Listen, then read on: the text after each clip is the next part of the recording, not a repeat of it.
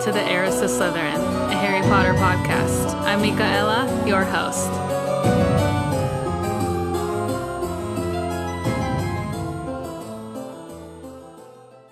Hello, welcome to episode 49. Today I'm going to be discussing chapter 9 of Harry Potter and a Prisoner of Azkaban, Grim Defeat. So this chapter is kind of long. I mean, my notes on it are long, so that means I have a lot to say. So this might be my first episode where I divide a chapter into like two parts. That'll definitely be common as the books get longer, like probably The Goblet of Fire, Order of Phoenix, Half-Blood Prince, Deathly Hallows. I'll definitely be doing like two parts for probably most episodes, just so they're not so long, because there is so much information going on like in these chapters. There's just so much, and I want to make sure I explain it and, you know, go through it and say my thoughts and everything, but I don't want to like rush it, and you know, so I'd rather just divide it into like two parts for most of these chapters, unless enough people tell me that they'd rather just have one long episode. I mean, obviously you don't have to listen to the whole thing all at once. You could just divide it up, but for right now, I'm thinking that I might just do one or two parts for those longer episodes where I have to talk about more.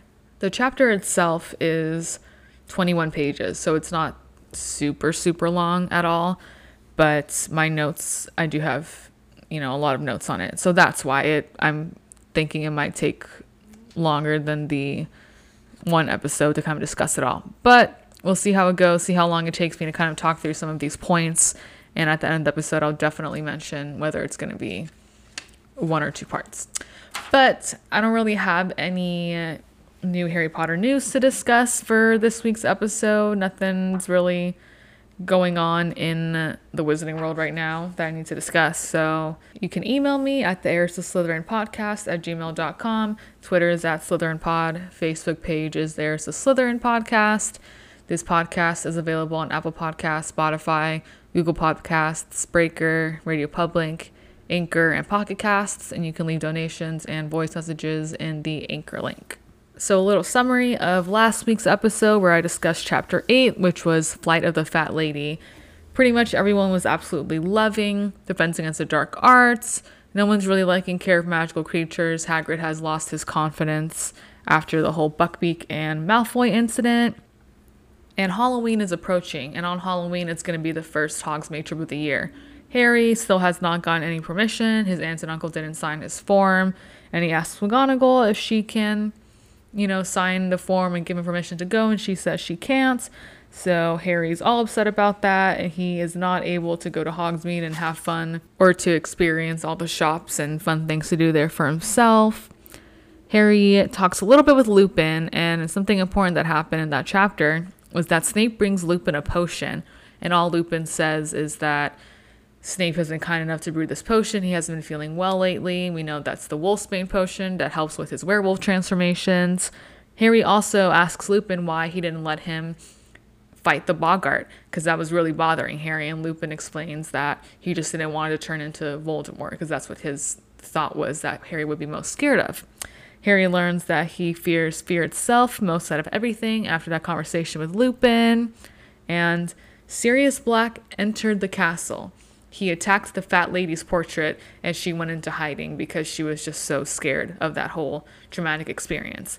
So that's where the last week's chapter ended. Chapter 8, literally called Flight of the Fat Lady. That's what happened at the end of the chapter, because Sirius Black was trying to get into the Gryffindor Tower. And of course, they're thinking it's to kill Harry. Nope, it was because he wanted to kill Scabbers, but they don't find that out till the end of the book. But that's basically what happened in last week's episode for chapter 8. The chapter begins with Dumbledore sending the Gryffindor students to the Great Hall. However, it's not just the Gryffindor students. He also sends the Ravenclaws, the Slytherins, the Hufflepuffs. He sends all students, like the entire student body, to the Great Hall. And everyone except the Gryffindors, like Hufflepuff, Slytherin, and Ravenclaw, they're all extremely confused, like why they're being sent to the Great Hall when they were just about to go to bed.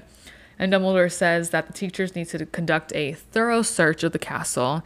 And of course, the Gryffindors are telling everyone about what just happened, what Peeves told them about Sirius Black attacking the fat lady because she wouldn't let him into the Gryffindor Tower. Remember, she's the one you have to give the password to in order to get into the Gryffindor Tower. And he didn't have a password, she didn't let him in. He got mad and attacked her portrait. As the teachers go to conduct a thorough search of the castle, Dumbledore leaves the head boy and head girl in charge, and that anything that the head boy and head girl discover any sort of disturbance needs to be reported to Dumbledore immediately. And of course, you already know that Percy is very happy about this. He feels very proud and important, and basically if anything happens here, that they are to send word with the ghosts, and the ghosts will go and tell Dumbledore about whatever, if something should happen. The head boy and head girl are in charge, but the prefects are the ones that are supposed to stand guard at all of the hall entrances. And Dumbledore just moves the tables out of the way with magic, of course, and he conjures up hundreds of purple sleeping bags. And so the whole school is just going to have a sleepover here in the Great Hall. And once Dumbledore leaves and closes the door, like the big doors to the Great Hall, everyone just erupts and everyone's just talking excitedly. Gryffindor's telling the whole school what happened. Percy, though, is telling them, nope, get into your sleeping bags. No more talking. Lights out in 10 minutes and everything. But the entire school is just wants to know what happened, what's going to happen. They're scared. They're kind of excited. They're nervous. Lots of emotions going on. And I do think it's scary given the reason they're in there. If it was me in Hogwarts, I would be scared to think that Sirius Black was in the castle, and he's attacking. He already attacked a portrait. He's not going to stop and not attack students if they come across him, right? That's what everyone's thinking. And it would be scary, the circumstances for why you have to do that big sleepover, but I think it'd be kind of fun or interesting to just do a big, huge school sleepover. It's different. It's a little change for them compared to always being in their dormitories, but I don't know. I just think it'd be kind of fun. The trio takes their sleeping bags and they go into a corner to go talk amongst themselves. And Hermione's, of course, very nervous, so is Ron. She's asking, do you think Black's still in the castle? And Ron's saying, well, Dumbledore obviously thinks he still is. That's why they went to go conduct a thorough search. And Hermione mentions that it's super lucky that it was tonight because they weren't in the tower. They were at the Halloween feast. And it's true. It is very lucky for Scabbers. And for Harry, they think that Sirius is after Harry. So in their heads, it's it's really lucky for Harry that he wasn't in the tower. But he was actually after Scabbers, aka Peter Pettigrew, Ron's pet. So that's his animagus form. So it's lucky for Peter/Scabbers that they weren't in the tower because they were at the Halloween feast. And Ron makes a good point. He says that Sirius Black has probably lost track of time because, for one, he was in Azkaban for so long. They don't necessarily have calendars on the walls of their cells there, right? So he does know how many years it's been, 12 years. But because he's been on the run for over a month now, he's saying that Sirius probably lost track of time and he didn't realize that it was Halloween. And Ron thinks that if he would have realized it was Halloween, he would have burst into the Great Hall where Harry was, where all the students were. That's what Ron thinks. And everyone around them, they're all in their sleeping bags now. Everyone is still kind of whispering. They're asking, how did he get in? Hogwarts is supposed to be, the safest place ever, especially with Dumbledore being there, the greatest wizard ever. It's supposed to be very safe. And there's Dementors everywhere, those scary Dementors who guard Azkaban. They're wondering, how in the world did Sirius Black even get in? And so Ron's theory is that maybe he knows how to apparate. And yeah, he probably does know how to apparate, for one thing. All 6th years at Hogwarts learn how to apparate. They take apparition lessons. So it's possible Sirius probably did learn how to apparate, I'm sure he knows. And I doubt there's anything that would have stopped him from taking his apparition test. So you cannot take your apparition test until you turn 17. It's like driving. So you need to turn a certain age in order to take your test for your license. So same with apparition, you're 17 is adult age in the Wizarding World, and you cannot take your apparition test until you're 17. So in the sixth year, for instance, it's Malfoy. He wasn't old enough. Harry Neville are both born at the end of July. So they were not old enough to take the apparition test yet, even though they went through the lessons. You have to be a certain age. So fun fact, Harry never actually ended up taking his apparition test because he doesn't turn 17 until July 31st. That's the summer. And school has already ended by that point. So Harry never took his apparition test. It's possible he probably took it like after he saved the world, after the Battle of Hogwarts in the seventh book. But up until that point, he was just apparating illegally. Kind of like driving a car without a license is basically what he was doing.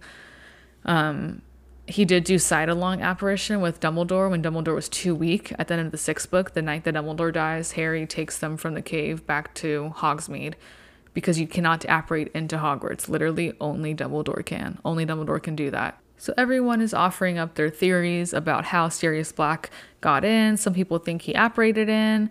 Someone else thinks he like disguised himself and somehow got in, which is pretty much what he did.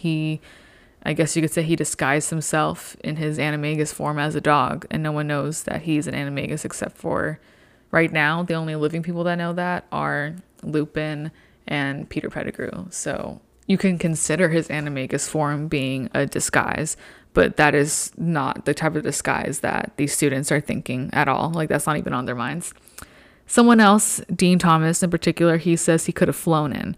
And Hermione, being the voice of reason and logic, says, like, honestly, am I the only person who's ever bothered to read Hogwarts history? And Ron tells her, probably. Why? And she basically explains that you don't just have walls, like, protecting you, right? This is magic. There's enchantments in place. It stops people from entering a certain way, so you can't just enter by stealth because of enchantments.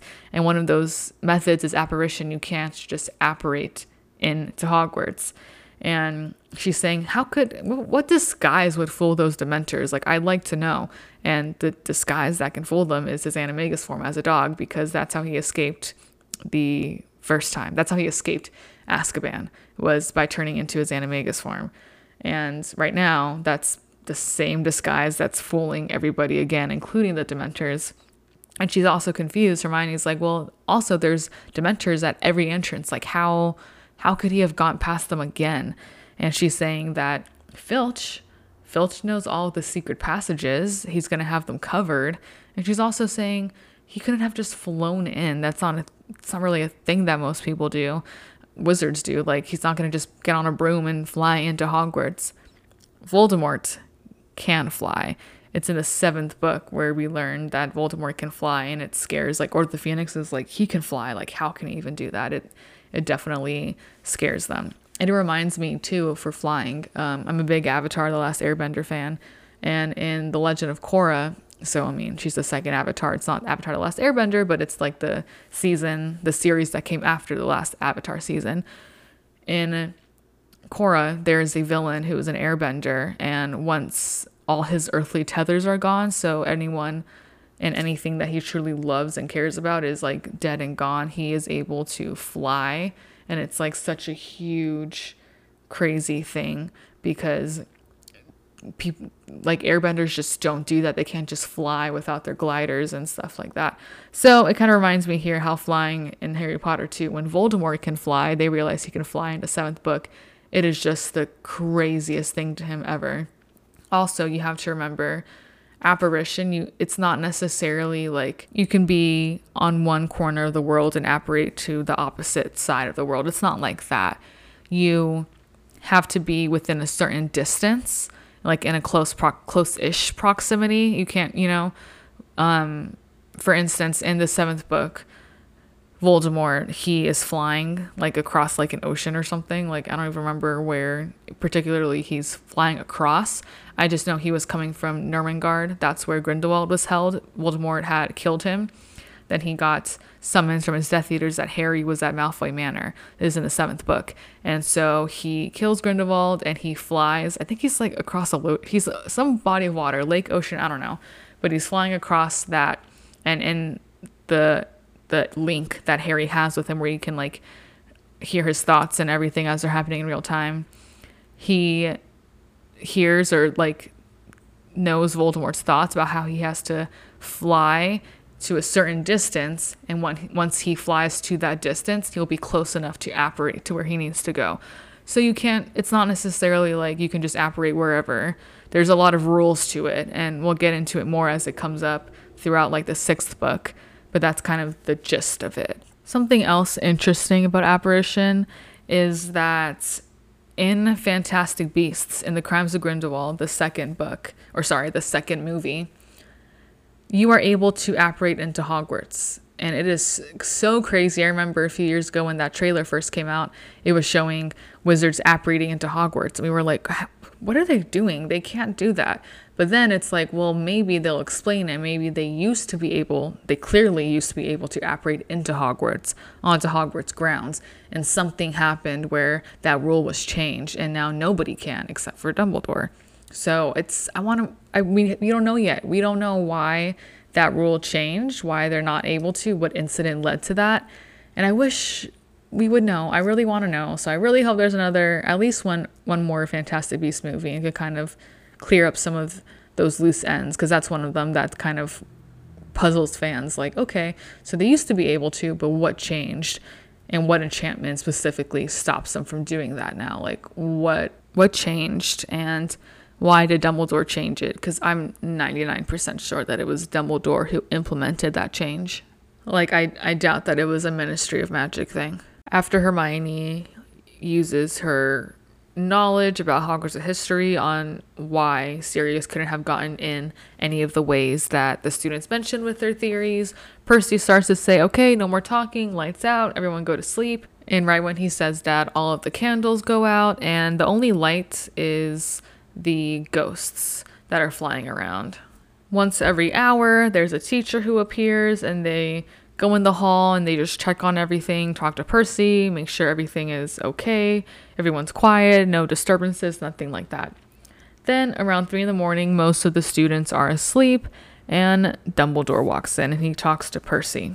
And they just happen to be near the trio's bags, so Harry is hearing all of this, their conversation. And it's all three of them, actually. They all pretend, Harry, Ron, Hermione are all awake, and they all pretend to be asleep as they hear Dumbledore and Percy kind of coming near them. And Percy asks, like, any sign of him, and Dumbledore tells him no, but there's no point in moving all of them now. It's 3 a.m, they're asleep. Most of them are probably asleep. Like, just leave it for now. And he says that he found a temporary guardian for the Gryffindor portrait hole, and they'll be able to move the Gryffindors back in tomorrow. And this temporary guardian is Sir Cadogan. Sir Cadogan is the one we mentioned a few episodes ago. He was the one who showed Harry, Ron, Hermione how to get to the North Tower for their divination class, and he was the one who was crazy, like, saying, like, well, if you ever need someone brave, like, call me, and, he was being just weird and all that. So he is the one who is going to be the new portrait hole guardian, and you have to tell the passwords to him in order to get in. And they don't know this yet. They're gonna find out tomorrow, but right now I'm just telling you guys that's who the guardian is going to be. It's Sir Cadogan. Dumbledore says that the fat lady was found hiding in a map of Argyllshire, I'm not sure how to say that, but it's a county of Western Scotland. That's what I found when I looked it up, because I wasn't sure what that meant. Sometimes it's called Argyll, I guess, but it's basically just a place in Scotland. And apparently you can see a lot of wildlife, like golden eagles, red deer, a bunch of otters and seals and porpoises and stuff. So it looks beautiful, like on maps, of course. All of Europe usually looks really pretty. But Argyllshire is like the map, and it is something important in the Hogwarts Legacy, the new video game that came out this year.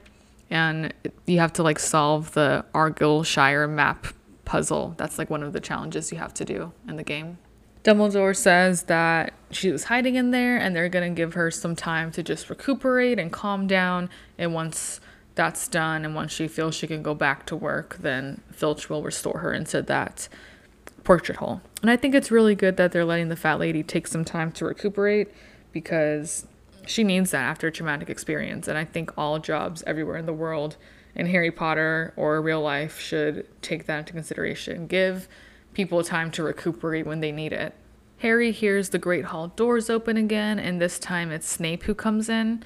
And he says that the whole third floor has been searched and Sirius Black is not there. And Filch went to the dungeons and searched and he wasn't there either. And I think it's interesting that they sent Filch to the dungeons. Like, Filch has no magic. I mean, maybe it's kind of brave, but not necessarily because it's Filch.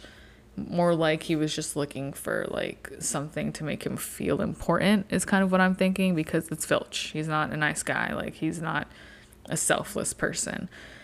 I don't really think he's brave either. And if I was a squib, I wouldn't want to go search for Sirius Black. Pretty much defenseless. Seriously. This is someone who's escaped Azkaban, who's apparently the first person in history to do so. Then he gets into Hogwarts, which you're not supposed to be able to do. I mean, come on. Like, if I was a squib, that's like, you're like defenseless. You have no magic, nothing. What are you going to do if you come across Sirius Black? Like, he's going to kill you, probably. So, I don't know. Maybe it is brave in that sense, but Filch went to the dungeons and Sirius Black was not there. And Dumbledore says, like, okay, that's expected. I didn't really expect Black to just linger here once he knew word got out, or he sensed that we were going to look for him. Like, you know, he would have known that after the Gryffindor students saw the fat lady and they couldn't get into their towers, that something was going on. And then Snape tells Dumbledore, like, okay, do you have any theories about how Sirius might have gotten in? And Dumbledore tells him, yeah, a few, but they're all very unlikely. And Harry opens his eyes just a little bit right now. And his back is to him, but he seems calm as usual. Percy looks very attentive. I don't know why Percy's still there. Like, I don't know why Snape chose right now to speak to Dumbledore about this with Percy still there. It's kind of awkward and, like, not the place to do so. Or the time. Like, they should have left the Great Hall. Anyways, and Snape looks very angry. And this is what Harry's seeing with his terrible vision, like, squinting. Like, you know, like, barely looking through his eyes because he's supposed to be asleep right now. And so Snape tells Dumbledore, remember the convo that we had earlier, that conversation at the start of term?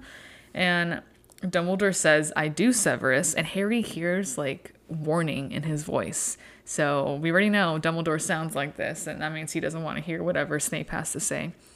And Snape presses the matter, though, because he holds childhood grudges.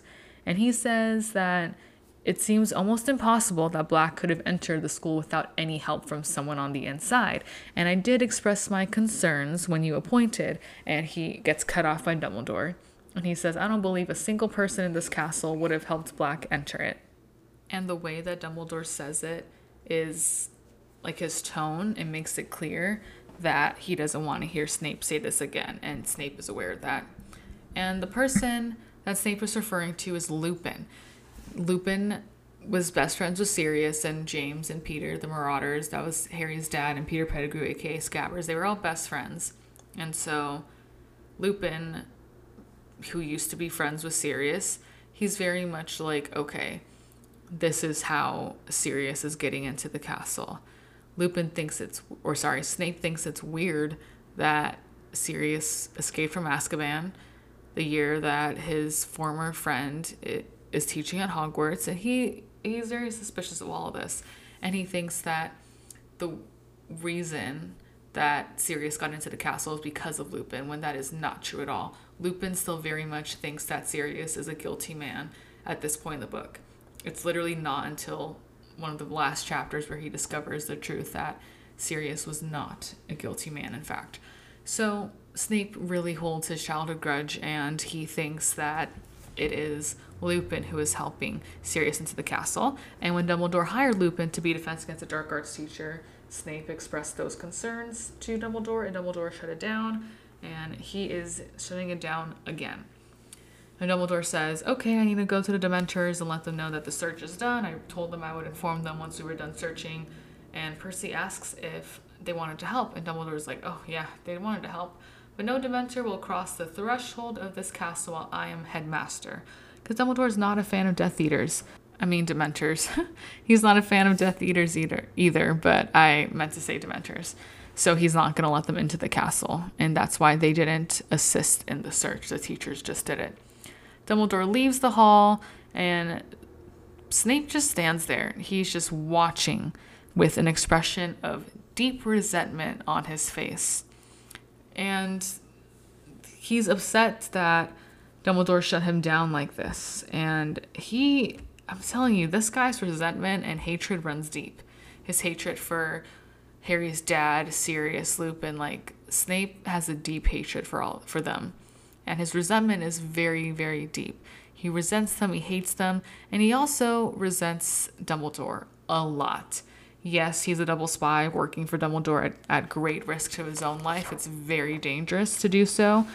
But still, I mean, he very much resents him. And we're going to find out a little bit more in each book on why he resents Dumbledore. We'll find out the most in the 7th book, of course, but we will learn more and more about why Snape feels the way he does towards Dumbledore. The trio was listening this whole time to this conversation, and as Snape walks away, Harry looks to Ron and Hermione, and Ron mouths the words, "What was that about?" to him. Because they all heard that. They all saw the resentment on Snape's face and everything, so they're all very curious as to what that was about. So the next few days, the school is only talking about Sirius Black. There's so many theories, even more theories than the night that it happened, and they keep getting crazier and more wild. Hannah Abbott, she's a Hufflepuff in the trio's ear. She is so adamant in her theory that Black can turn into a flowering shrub, and that's how he got into the castle. Like there are so many theories going on. And the fat lady, her canvas that was ripped, Sirius attacked it. It was ripped off the wall, or taken off the wall, and it was replaced with a portrait of Sir Cadogan and his pony. He has like a gray pony in his portrait. And nobody is very happy about him being the new entrance. He's always challenging people to duels, or he's thinking of just ridiculously intricate and complicated passwords, and he changes them at least twice a day. No one can keep up, especially Neville. Neville has trouble remembering one password, a couple passwords a year. If Cadogan is changing them multiple times a day, poor Neville is not going to have a good time with this. He's going to have trouble. In fact, he has so much trouble that he has to start writing down the passwords so that he can remember them. And this actually is really bad because in a few chapters, Neville loses this piece of paper and Sirius Black finds it, and he just reads the passwords to Sir Cadogan, and Sir Cadogan lets Sirius Black into the Gryffindor common room. It's not good. Poor Neville gets in a lot of trouble later on, but that is what happens when Sir Cadogan is such a terrible replacement, and everyone, no one can stand him. Seamus Finnegan tells Percy, he's a complete lunatic. Is there no one else that we can get to do this job? And Percy says that none of the other pictures wanted to do it after what they saw what happened to the fat lady. No one else would do it. And Sir Cadogan was the only brave enough one to volunteer. And Harry is annoyed by Sir Cadogan, but he is at the bottom of his priority list because he's starting to find that the teachers are making up excuses to walk alongside Harry in the corridors because all the teachers are like, oh no, Sirius Black, that was really close. He could have gotten Harry. So now the teachers are like, okay, we got to do some extra work here. We got to start walking alongside him. Percy too, Harry thinks that it's because Mrs. Weasley made Percy, ordered Percy in a letter to follow Harry and make sure he was safe. That's what Harry's thinking. But Percy is starting to follow him everywhere, like a little guard dog, and Harry is not having it. He does not like it. And one day, McGonagall finally tells Harry to go into her office, and she starts by saying, "There's no point in hiding it from you any longer. This will come as a serious shock to you. But Sirius Black," and Harry cuts her off and says, "I know he's after me." And he explains that he heard Ron's dad telling Ron's mom, Mr. Weasley works for the Ministry of Magic, he knows these things. So McGonagall is she's actually kind of surprised. She's taken aback by the fact that Harry knew. She's like, okay, well, in that case, you'll understand why I don't think it's a good idea for you to be practicing Quidditch in the evenings. You're out on the field in the air, like you're very exposed. And Harry's like, okay, no, our first match is on Saturday.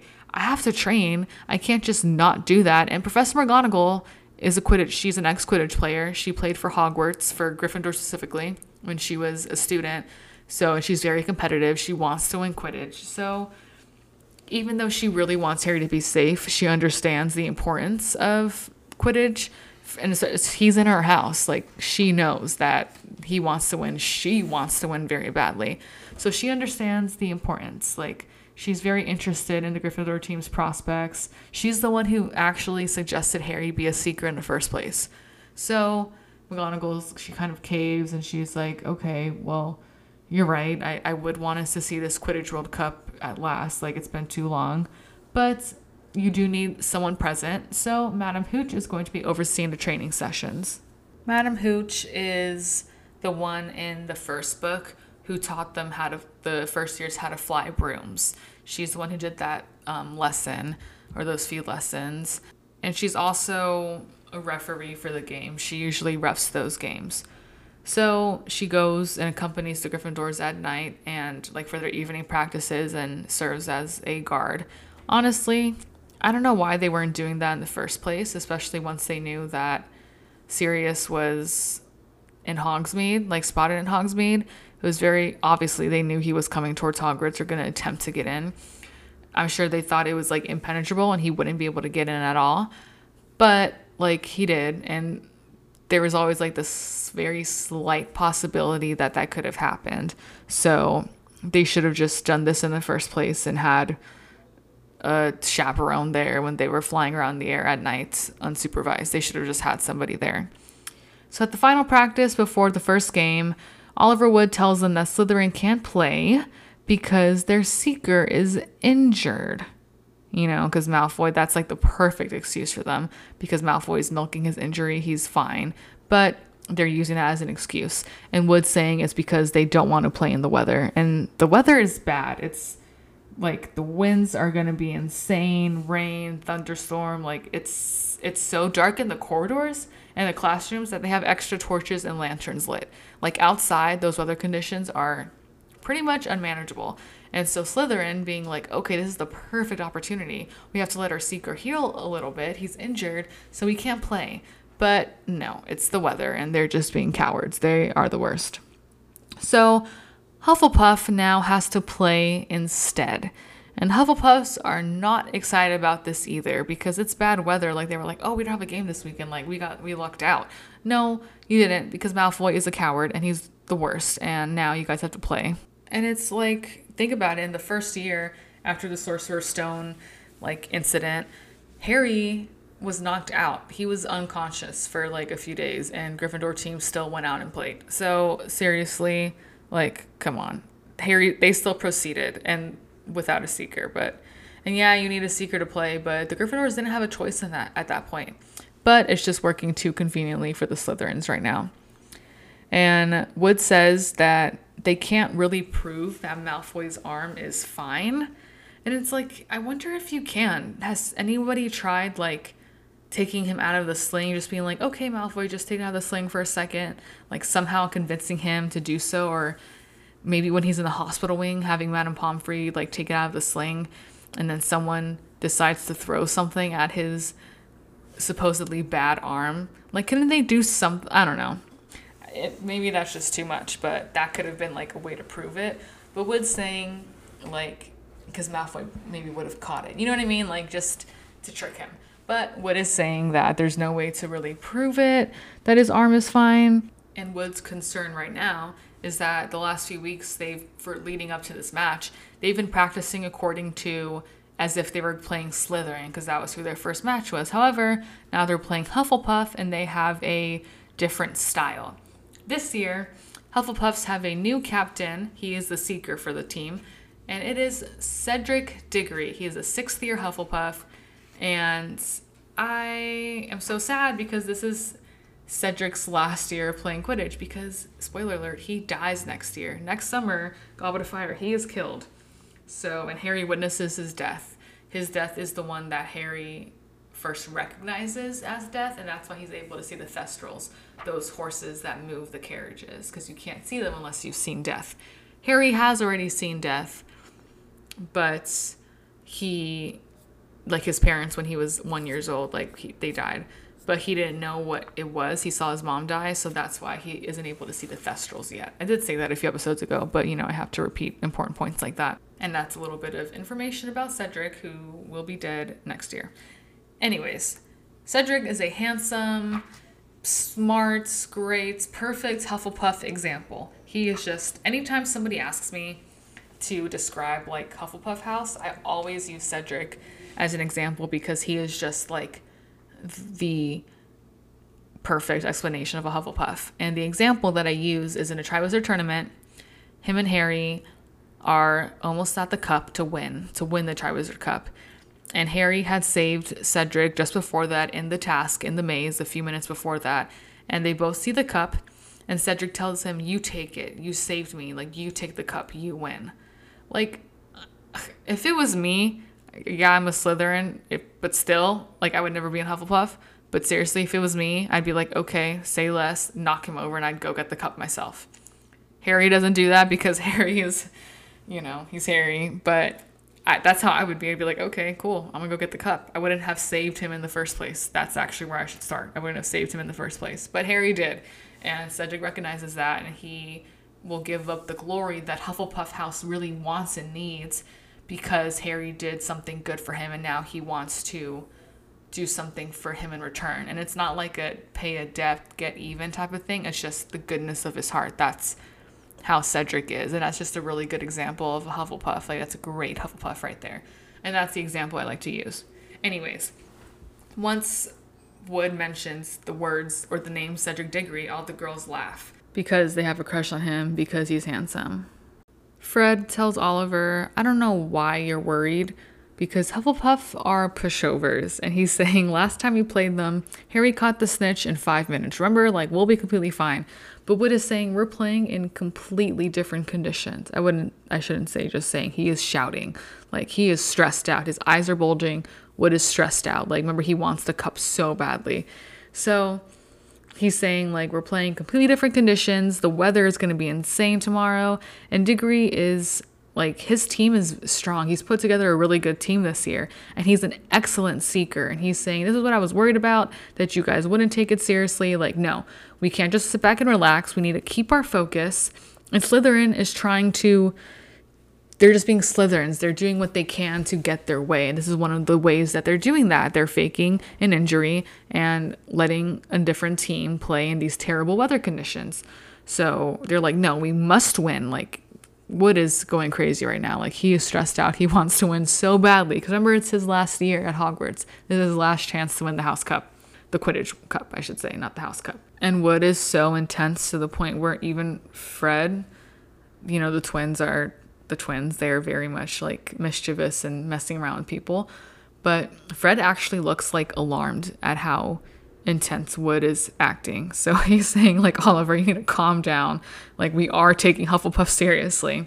And so Harry can't even worry about Sirius Black. Like, he can only worry about the Quidditch match tomorrow because that's all Wood will remind him about. Really, it's just that. He runs up to him in between classes and gives him tips. It keeps happening. Like, and the third time it happened, Wood was talking to him for so long and would not let him go that Harry realized that he was 10 minutes late for Defense Against the Dark Arts. And when he realized that, he just runs away from Wood. And he just still shouts after him, giving him, like, all these tips. Like, the particular one he's giving him when Harry runs away from him is that Diggory's got a very fast swerve. So that means he's, like, a really good flyer, and Harry's going to have to loop around him in the air. And then once he gets to Defense Against the Dark Arts, he starts to say, "Sorry, Professor Lupin, I'm late." And he starts to explain, but it's not Lupin there. It is Harry's least favorite teacher in the world. It's Snape. He's substituting for Defense Against the Dark Arts. So this is a really, really, really bad day for Harry to be late. Snape, of course, takes 10 points from Gryffindor and tells Harry to sit down. But Harry doesn't sit down. He's very confused. And he asks, "Where's Lupin?" And Snape tells him, like, "Oh, I think he's too ill to teach today. Like, sit down." And Harry doesn't move. He asks what's wrong with him because he wants to know. And Snape says, nothing life-threatening, 5 more points. If I have to ask you a third time, it's going to be 50 points. So he's already taken 15 points. You don't need 50 taken. Like, that's not good. So Harry sits down, still annoyed that Snape is teaching instead of Lupin today. And so he's saying, before Potter interrupted, Lupin left no records of the topics you've covered so far. So Hermione informs him, like, we did Boggarts, Redcaps, Kappas, Grindylows, and we're about to start. But Snape cuts her off, tells her to be quiet, and says that he wasn't asking for information. He was just commenting on Professor Lupin's lack of organization. Like, no, I'm telling you, he's a nasty man. Even, like, mentioning this in front of the students, like, he's not unorganized. He's really great, actually, and you just want to try to find faults in him because it makes you feel better to belittle people. That's how Snape is. He's really terrible. And Dean Thomas, he actually boldly tells him he's the best defense against a dark arts teacher we've ever had. And he's a Gryffindor. He's brave enough to say that. He's like, he says it boldly, like he's proud, like he's the best teacher we've had for defense against the dark arts. Like, come on, let's be real here. And everyone just kind of murmurs in agreement around, and like, because they agree he is the best defense against the dark arts teacher they've had. And Snape just does not like hearing that at all. He looks even more menacing and says that the class is just too easily satisfied. Like, Lupin is hardly overtaxing you, and he's saying that I would expect first years to deal with Redcaps and Grindylows. So he says, today we are going to be talking about werewolves. And before I get into this like iconic conversation that's about to come up, and I say iconic because this movie scene, it is so good, but also there's one thing that happens that, oh my God, it's so bad. I hate that they made this change. So I'll get into that for sure. But before I get into that, I did want to say that these questions that Harry's asking, like, where's Lupin? What's wrong with him? I mean, it's Snape for one thing. You can't expect him to give Harry an explanation. But also, like, that's kind of like confidentiality too. So, I mean, Harry, like, come on. You can't actually expect him to really answer your questions and to do it truthfully at that. So Snape is trying to make Lupin look bad, and Dean defending him and everyone agreeing, like, did not help with that. And he's teaching them about werewolves. Lupin is a werewolf. Remember the Wolfsbane potion that he made for Lupin in the last chapter? He's helping him out because Dumbledore wants him to. He's probably telling him to brew that potion, and he has to because Snape has to follow Dumbledore's orders. But he still is going to do what he can to try to expose Lupin. So he's trying to make him look bad in multiple ways, and this is one of them. But he can't just outright tell the class that Lupin is a werewolf. Hermione is the only one smart enough to figure it out. This is what makes Hermione know that Lupin is in fact a werewolf. And he is just so petty. He's really holding a grudge from his childhood. And I guess I'd be mad too, considering what happened. But Snape is still Snape no matter what. If you guys don't remember, what happened was that Sirius tricked Snape into going to the Whomping Willow. That is where Lupin would go to transform in his to become a werewolf, right? And werewolves are very dangerous. They will kill anybody and anything. So Snape, being all nosy and everything, was like, okay, I'm gonna go down here. And Sirius tricked Snape into going down there. And Harry's dad, James, found out about it. And he saved Snape because he knew Lupin can't control himself in werewolf form. And he knew that Snape would be killed. And Sirius thought it was hilarious because he hated Snape. And James knew that it wasn't right. So he, at great risk to his own life, he saved Snape from getting killed. And so I get it. I would probably hold a grudge for that too, honestly. But that doesn't change the fact that Snape is Snape. And he will always be petty and resentful and rude and full of hatred. It doesn't change that fact. So Snape says they're going to be learning about werewolves, and Hermione, she is unable to restrain herself. That's like Harry's point of view. Like, she's seemingly unable to restrain herself. And she tells him, we're not supposed to start werewolves yet. We're supposed to start hinky punks. And Snape tells her, so I'm going to read this, like some of these lines because it's just so good.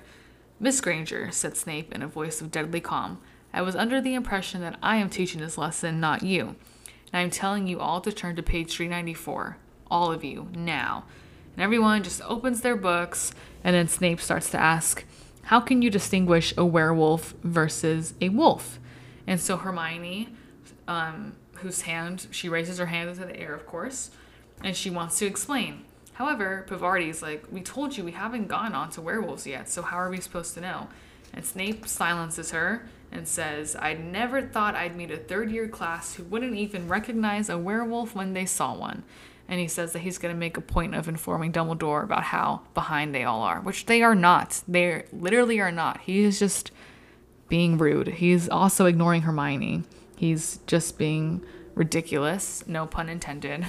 Because remember, he was Neville's bodyguard, and ridiculous is what made him look ridiculous. So Hermione, her hand is still in the air, but she tells him, "Sir, please, I'll explain it. The werewolf differs from an actual wolf in different ways." And she starts to state at the snout of the werewolf, explain that. But Snape says, "This is the second time you have spoken out of turn, Miss Granger. 5 more points from Gryffindor for being an insufferable know-it-all." And this next half of page is so important, and oh god, I can't even get into how important it is. I obviously will, because that's what I do on this podcast, but it just makes me so mad right now because Snape is being so rude. And he tells her, 5 more points from Gryffindor for being an insufferable know-it-all. Then I'm going to read the paragraph. Hermione went very red, put down her hand, and stared at the floor with her eyes full of tears. It was a mark of how much the class loathed Snape that they were all glaring at him, because every one of them had called Hermione a know-it-all at least once, and Ron, who told Hermione she was a know-it-all at least twice a week, said loudly, "You asked us a question, and she knows the answer. Why ask if you don't want to be told?" The class knew instantly he'd gone too far. Snape advanced on Ron slowly, and the room held its breath. "Detention, Weasley," Snape said silkily, his face very close to Ron's. "And if I ever hear you criticize the way I teach a class again, you will be very sorry indeed." No one made a sound throughout the rest of the lesson. They sat and made notes on werewolves from the textbook, while Snape prowled up and down the rows of desks, examining the work they had been doing with Professor Lupin. And then he starts, these are their homework essays and stuff, so he's saying that Lupin gave this essay an 8 out of 10. I would have barely given it a 3. He is just finding more ways to be petty. Also, they're making notes on werewolves from the textbook. Snape, just teach them. Actually teach them. Why are they making notes from a textbook? That can be a homework assignment that they can do later or something. Actually teach them, and then they can use the textbook as supplemental information. I can't stand teachers that do that, where they read from the slides. Just, can you actually teach? We can read ourselves, teach, and then we can go from there. Oh my god, that's just what Snape is doing right now. So we can't even teach this class properly. Lupin was doing fine. You're not. Stick to potions. He's just making me so mad. Everyone is relieved once the bell rings, but Snape holds them back. He's like, "Nope, I'm not done." And he tells them that they're going to write an essay, and it's going to be an essay on the ways you recognize and kill werewolves. And he wants 2 rolls of parchment on the subject by Monday morning. And he's saying it is time that somebody took this class in hand. And he says, "Weasley, stay behind. We need to arrange your detention." So Harry and Hermione wait outside of the room. He just waits until Ron comes out with his detention assignment. And they leave. They're all angry. And Harry's saying, "Snape has never been like this with any of our other Defense Against the Dark Arts teacher. Even if he did want the job, he's never been this nasty and cruel and everything." And he's wondering, what is his beef with Lupin? Why does he hate Lupin so much? He's wondering, maybe it's the boggart? Is that why he's so angry and hates him so much? And he's saying, they're both saying, "I just hope Professor Lupin comes back because, we don't want to deal with this anymore." Or, gets better soon. He is coming back, but they want him to feel better soon. And so Ron is in a towering rage. He is very angry. And he actually says, "You know what that..." And then he called Snape something that made Hermione say, "Ron," he probably used a swear word. And he's saying, "Do you know what he's making me do? I've got to scrub out the bedpans in the hospital wing without magic. And he even says, why couldn't Black have hidden in Snape's office? He could have finished him off for us. So, yeah, the Snape hatred runs deep in the Gryffindors. It doesn't say which class is with them, like which other house. If it's Hufflepuffs or Ravenclaws, but it's not Slytherins. We do know it is not Slytherins with them, and I'm so glad. In the movie, they do have the Slytherins there with them, but oh gosh, I am so happy that they're not here in the book because, man, that was not a good time, and the Slytherins would have loved how nasty Snape was being towards these students. And so, got a lot to unpack here from this event. The next thing that happens in this chapter is like the Quidditch match, and I will talk about that. But for now, we got a few things to unpack here. So, that sentence, the mark of how much they loathed Snape, because they call Hermione a know-it-all. Every single one of them in that class has called her a know-it-all. Ron does it multiple times a week. But the fact that Snape did it and the way he said it and his reasons for doing it was just not okay. No one was okay about that. And a mark of how much they loathed Snape, like that's big for these 13-year-olds to hate him so much for saying something about their classmate. Like that is not okay. And he's just being mean and nasty, and he is being petty, and he is allowing his hatred for Lupin, and he's openly speaking about it, how much he disapproves of Lupin's teaching to his class who really likes him, who loves his teaching, and who is learning so much from him. Snape, you were a 30... let me do the math for a second. How old he was at this point here. Okay, so he was either 33 or 34 at this point. Like, are you serious, Snape? You are a grown man who cannot let go of things that happened when you were like 15, 16, 17 years old. 14, 15, however old he was Hogwarts age, somewhere there. And he is allowing it to cloud his judgment, and he is just being even more nasty than usual and even more rude and vile, like, and cruel. I can't say enough bad things about him right now. He is just being terrible right now. And so right here, I love the fact that Harry and Ron have so much care and love for Hermione. The whole class, cares about her to some extent, clearly. The fact that, at least all the Gryffindors there, the fact that they loathe Snape so much that the whole class, you could just feel their anger at him after he said that to Hermione. And Hermione, like, she got embarrassed. Like, her face went red. She started to cry. Like, he was being really rude to her. And it's true.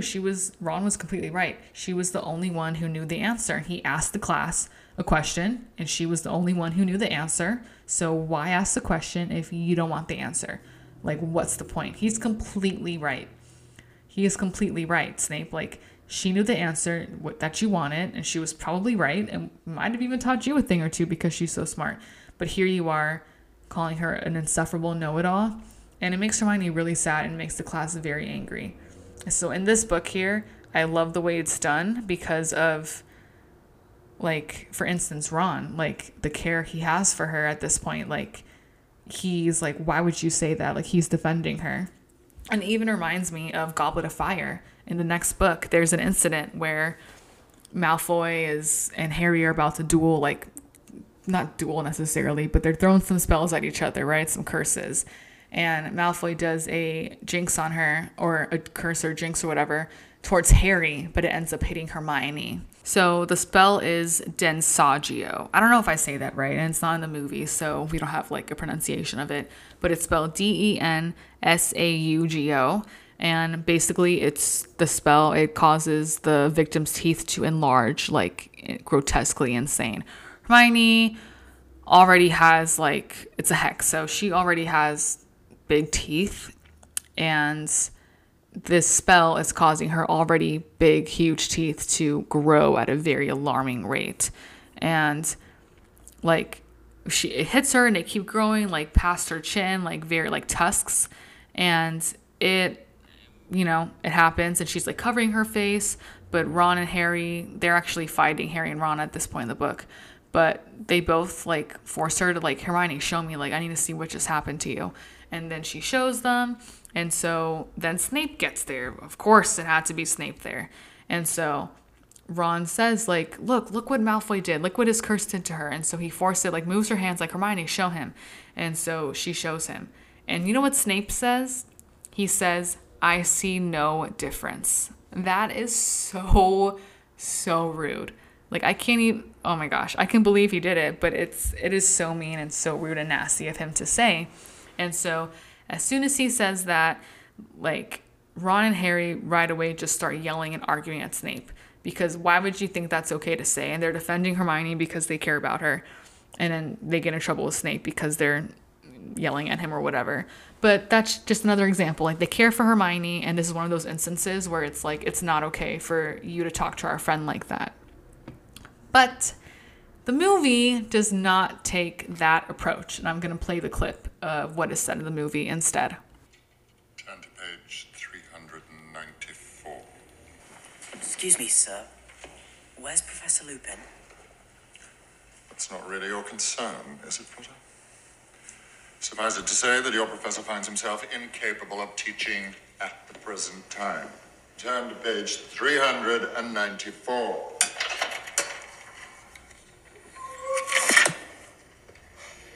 Werewolves? But sir, we've just begun learning about red caps and hinky punks. We're not meant to start nocturnal beasts for weeks. Quiet. When did she come in? Did you see her come in? Now, which one of you can tell me the difference between an animagus and a werewolf? No one. How disappointing. Please, sir. An animagus is a wizard who elects to turn into an animal. A werewolf has no choice. With each full moon, when he transforms, he no longer remembers who he is. He'd kill his best friend if he crossed his path. Furthermore, the werewolf only responds to the call of its own kind. Oh! Thank you, Mr. Malfoy.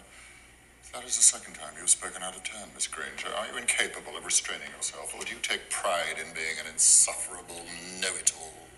He's got a point, you know. 5 points from Gryffindor. So that sigh at the end you just heard, that was the Gryffindors like being annoyed that they got points taken off. So I'm going to discuss this more when I do my Prisoner of Azkaban movie first book comparison, because it's important. But for right now, I'm going to talk a little bit about it because I just can't believe it.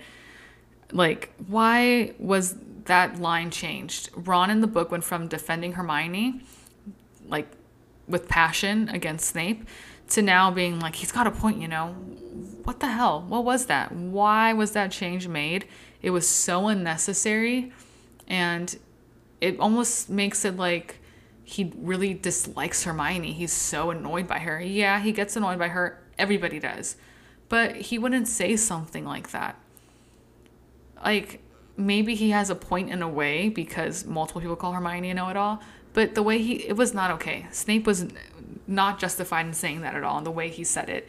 And in the movie, yeah, Hermione doesn't cry. She's kind of upset by it, but not really. In the book, she's very upset by it. The whole class is mad. And in the movie, not the case. The Slytherins are there in the movie, and they're like, oh, I think it's so funny he said that because he was mean to Hermione. Like, and they don't call her Hermione, they call her Granger, but you know what I mean. So it's like, seriously, no one makes a sound when in the class when that happens, but in the movie the Slytherins are there. That's an okay change. But why didn't they stay true to Hermione being very upset by it and Ron defending her? And they changed it to, he's got a point, you know. Like, seriously, that just was so unnecessary. And I don't like that change at all. And I like how this played out in the book because it shows the friendship and the care that the class has for Hermione, you know, to an extent, and the hatred they have for Snape. So it's a very important scene, and it's so controversial in the fandom, like the change. That scene it's iconic because of Alan Rickman does a fantastic job playing Snape, and him saying, turn to page 394, like, oh my gosh, it's so good. That is just so good. People love that line so much. So I like that part. And you know, the whole line delivery is great too, and I love how Hermione, that's one of the moments in the movie where Hermione shows up and it's like out of nowhere. Again, that's the time turner thing. And so Ron's like, did you see her come in? Like, he's all confused. The whole class is actually, because her voice just comes out of nowhere to answer Snape's question the first time. And she's sitting next to Harry, and Harry turns like, wait, what?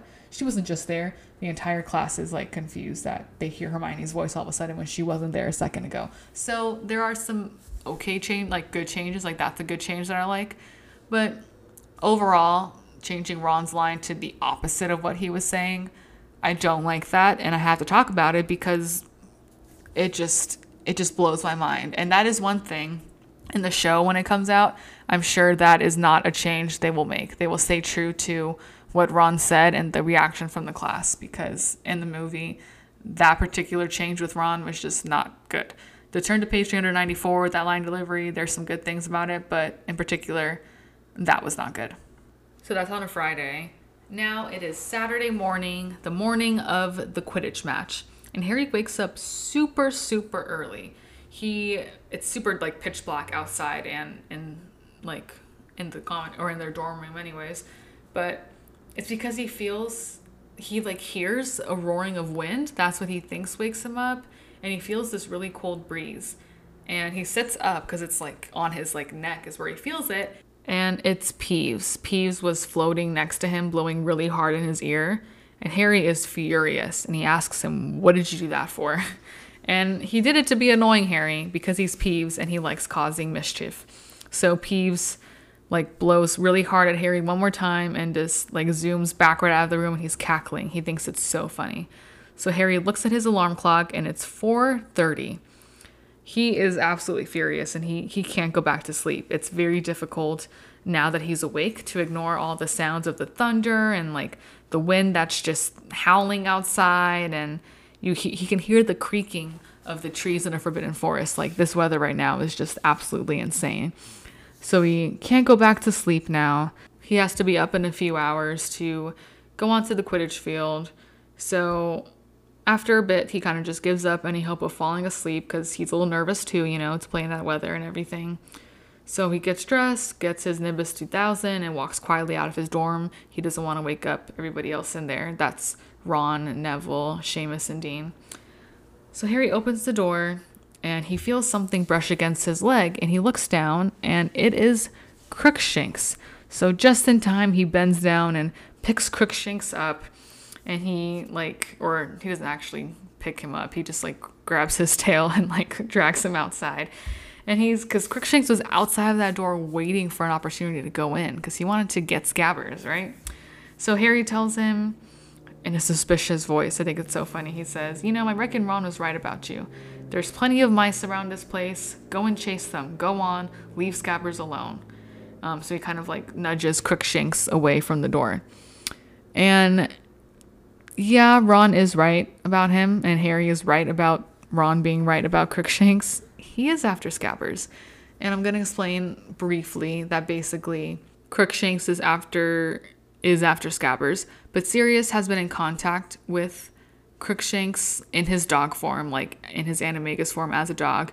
Sirius has been in contact with Crookshanks and has somehow explained that Scabbers is no good, up to no good. He's evil, and Crookshanks is kind of on a mission of sorts to get Scabbers, after interacting with Sirius. And I'd say way to go, Crookshanks. If his tail hadn't brushed against Harry's leg, Harry wouldn't have known, and Crookshanks would have been in there and would have gotten Scabbers. But that is a little bit of background on why Crookshanks is after Scabbers. And it's not just for the fact that Crookshanks is a cat and Scabbers is a rat. Harry is starting to feel very nervous about this whole match because, yeah, Cedric is a lot bigger than him. He's a 5th year. Harry's a 3rd year. Harry's feeling apprehensive, especially because Wood is kind of psyching them out, maybe just a little tiny bit. And the weather outside, that is not helping. It's some insane weather. And Quidditch is just so brutal in general. Why would they care over trifle things such as thunderstorms? They don't. Quidditch is a brutal, dangerous game, and weather is just not gonna postpone a match. So that's Quidditch for you. And as Harry is sitting in the common room, kind of waiting for everyone else to like get up, I guess. Like he's just waiting for the time he needs to go down to have breakfast and everything. He's just sitting in front of the fire. He's getting up every now and then because Crookshanks keeps trying to sneak up to the boys' staircase. So he has to keep stopping him, and that's what Harry does for a couple hours until he goes down to breakfast. And as he like comes out of the portrait hole, Cadogan tells him, stand and fight, and Harry just tells him to shut up, like he is not in the mood. So he feels a little bit better after he has a big bowl of porridge. Then he's starting to have some toast when the rest of the team turns up. And Wood is there, and he's not eating anything. He is nervous. He's saying it's going to be a tough one. And Alicia's telling him to stop worrying, like, we don't mind a bit of rain, like, we'll be okay. But it's not a little bit of rain. It is a full-on thunderstorm, like dangerous, pouring rain, wind, everything, dark. Like, it's not just a bit of rain. But Quidditch is so popular, the whole school turns out to watch the match as usual. They head down, and the umbrellas, honestly, aren't really doing anything because the wind is so intense that it's blowing the umbrellas, like, away.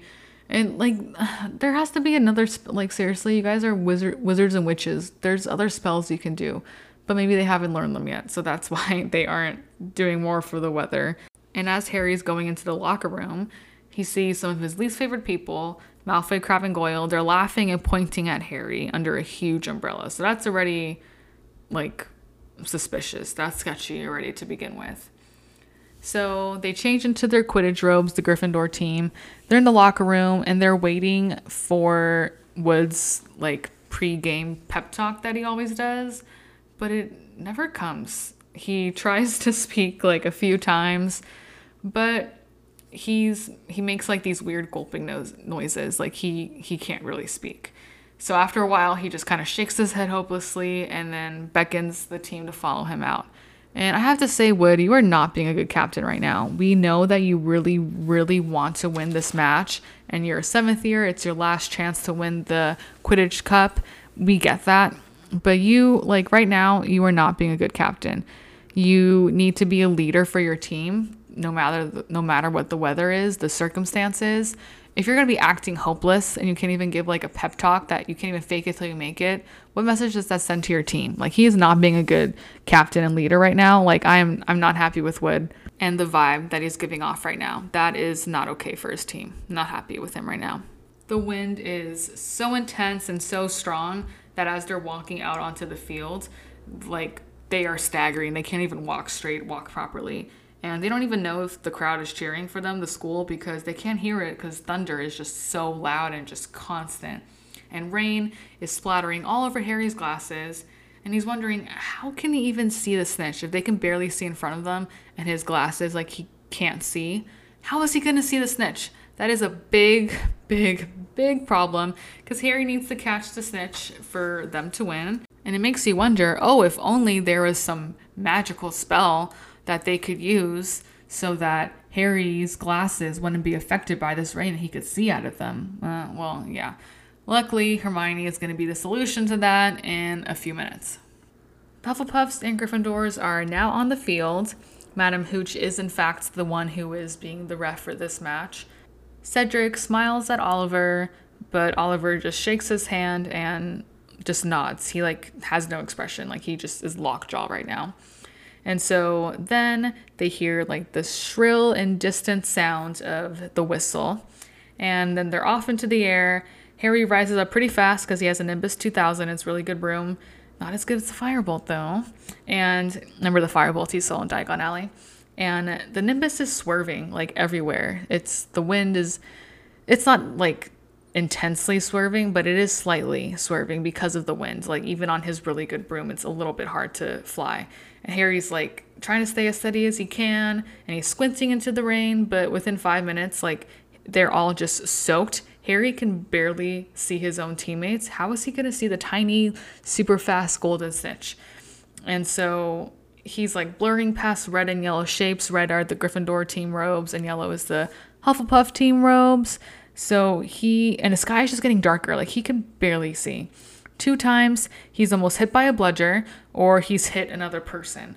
And like beneath them, the crowd, all you can see is just like cloaks and battered umbrellas that are serving no purpose right now in this rain. So he's just so clouded he can't even see. And he's losing track of time. He doesn't know how long they've been up in the air. Like, it is just an absolute mess. Like, he can't see anything really. And so the first flash of lightning happens. So there's now lightning during this game. And Madam Hooch, they can hear the whistle barely, and he sees the outline of Oliver, like, calling him, like, motioning him to come to the ground. So it's like it's a timeout. And there's this large umbrella that happens. It's like a tent, I'm guessing, kind of like how would a large umbrella hold 7 people, unless it's a super extra large umbrella. But this one is staying sturdy. Like, I'm sure it's like some sort of magical one, right? Harry has no idea what the score is. He asks Wood, and he tells him they're 50 points up. But unless they catch the snitch soon, like, they're going to be playing well into the night, unless Hufflepuff catches it first. And Harry says he has no chance, and he motions to his glasses, like, I can't see anything at all. And then their hero, Hermione, gets there. And she taps Harry on the shoulder, and she's like, I have an idea. Give me your glasses, quick. And he hands them to her, and she does the spell Impervious. And the whole team is just watching in amazement. And she says, there, Harry, they'll repel water. So that was, honestly, I'm surprised Wood didn't think of this first. I don't know. He's a 7th year here. He doesn't know these spells, but he didn't think of it. Hermione did, and now she is the team's savior. So after she tells them that the glasses will now repel water, says Wood looked as though he could have kissed her. And I kind of wish he would. Like, I don't know. Maybe I would ship Oliver and Hermione if she doesn't end up with Ron, because I like when her and Victor are together. So, I don't know. I kind of ship it. But also, like, he's kind of too old for her right now. She's 13 and he's 16 or 17. And, like, I mean, in the 4th year, Hermione's 14 and Victor is 17. And they're, like, kind of dating or whatever. So, I mean, I don't know. I kind of ship it, though. I do like her with Ron, and I'm glad they end up together. But in this moment, like, he is just so overjoyed and happy that she did the spell, because she is quite literally their savior right now, because they can't win unless Harry catches the snitch. And Harry can't catch the snitch because he can't see in this weather. He can't take off his glasses because he needs them to see, and they're hindering him with the rain and everything. So now the glasses are repelling water, and like, the spell just works perfectly. Like, after she does that, Wood looks like he could kiss her because he's so in awe of her right now. And then they're like, okay, let's go for it. Now he is rejuvenated with this new motivation. He doesn't feel so hopeless anymore. And the spell worked perfectly, and they're all full of determination right now. So they go, fly up into the air, the game resumes, and there's more thunder, there's more lightning. It's just repetitive, thunder, lightning, and it's getting very, very, very dangerous. You would think they would have stopped it, like, teachers, hello, but no, they don't. So Harry's thinking, like, I need to catch the snitch, like, right now. It's a little bit easier right now because they're still freezing, they're still numb, but at least Harry can see now, but it's still dangerous. At the beginning of this video, I did say I might do a part 2 for this chapter, but I don't want to do one episode for like a 15-20 minute long episode for the remainder of this chapter. So I'm just going to finish in this section, and it will just be one part. Okay, back to this dangerous Quidditch match. With all of the lightning, it's illuminating the stands, and Harry sees something during one of the lightning strikes that just completely distracts him. At the very top row of the stands, like the row of seats, it's empty. The students are all in the stands, but they don't want to be at the top row, especially with this weather. So at that top row, he sees a black dog, that enormous shaggy black dog that he's been seeing a few times now, that death omen on the cover, right? So this is a little bit like weird to him. It's not necessarily frightening him, but it's weird, and he's very distracted by it. He's like, why am I seeing this dog, this omen again? Remember divination? Like, he's definitely like a little freaked out right now. So his hands kind of slip a little bit on his broom handle, and he drops a little bit like in the air on his broom, and then he looks again to the spot where he saw the dog, and it's not there anymore. So he's not just seeing things. He really did see this dog. There really was the dog there. That dog, of course, is Sirius Black in his Animagus form. And he finds out later in this book that Sirius was there because he wanted to watch Harry play Quidditch. He had somehow heard that Harry was the Gryffindor team seeker, or just that he was a Quidditch player, and he wanted to go watch him play. He wanted to watch his godson. Remember, Harry is Sirius's godson. And he tells him, yeah, I went to go watch you play. You play a lot like your dad. You're very good. So it's kind of cute. He's watching his godson play. Of course, Harry does not think that right now. He's a little freaked out by it, but later on, he's kind of appreciative of that fact. So Wood is somewhat nearby him enough so that Harry can hear him yell at him. So Oliver yells at him, Harry, Harry behind you. And it is Cedric Diggory who was flying very fast, chasing this tiny speck of gold that's just shimmering in the air. And of course, that's the snitch. So since Cedric is a Hufflepuff seeker, if he catches it, Hufflepuff will win. And it ends the match. And Gryffindor is not far ahead enough in points so that they would win still if Hufflepuff caught the snitch. So Harry needs to go get the snitch. Remember, some people think that whoever catches the snitch first, that's whose team wins, and that's not the case. The snitch will give whoever caught it, that team, it gives them 150 points. But if your team is so far low in points, you're not going to win, because 150, if you're more than 150 points behind the other team, it's going to end the match, but you're not going to win. So an example of this is actually in the next book. Victor Crumb, during the Quidditch World Cup, he plays for Bulgaria, and Ireland is who they were playing in the Quidditch World Cup. And Ireland was so far ahead in points that when Victor Crumb caught the snitch, it ended the game, but Ireland still won because Bulgaria was so far behind in points. And that was controversial for some people because they were like, he should have let his team get more points. But Victor Crumb caught it because that was him ending the game on his own terms. And it's like, is he going to wait around for his entire team to try to get some more points, get 150 plus points, or is he going to risk maybe the Ireland seeker catching a snitch before he does? But Victor Crumb is the best seeker in the world at the time, so it's like he knows what he's doing. But that's just a little bit info about the snitch and the point system and how that works with the winning. So Harry panics because he sees that Cedric is about to catch the snitch. So he just zooms on his Nimbus 2000 like very, very quickly. But something odd starts to happen. There's an eerie silence falling across the stadium. The wind, though strong as ever, was forgetting to roar. It was as though someone had turned off the sound, as though Harry had suddenly gone deaf. He's thinking, what is going on? That's a creepy description. I'd be kind of scared of that too. And then he feels a horribly familiar wave of cold that just feels like it's inside his entire body. And he starts to become aware of something that is on the field. And it's at least 100 Dementors. And their faces are hidden, but they're looking up at him. They're kind of standing beneath him. And he feels as though freezing water were rising in his chest and cutting at his insides. And I prefer heat to cold, and so I always think that cold hurts. It's kind of painful sometimes when it's very cold when you're freezing. And that's what this reminds me of. It's not the same, of course, but freezing water cutting at your insides, it's like a painful type of cold. It's like a really hurtful chill is kind of what Harry's feeling. And then, like he did on the train, that screaming woman, he's hearing it again. Remember, the Dementors affect Harry so much because he has the most hardship and struggles, or I guess sorrow, the most sadness and sorrow in his life that he's experienced with his parents' death. So that's why Harry is so affected by the Dementors. That's why they prey on him the most, because he has so much to give them.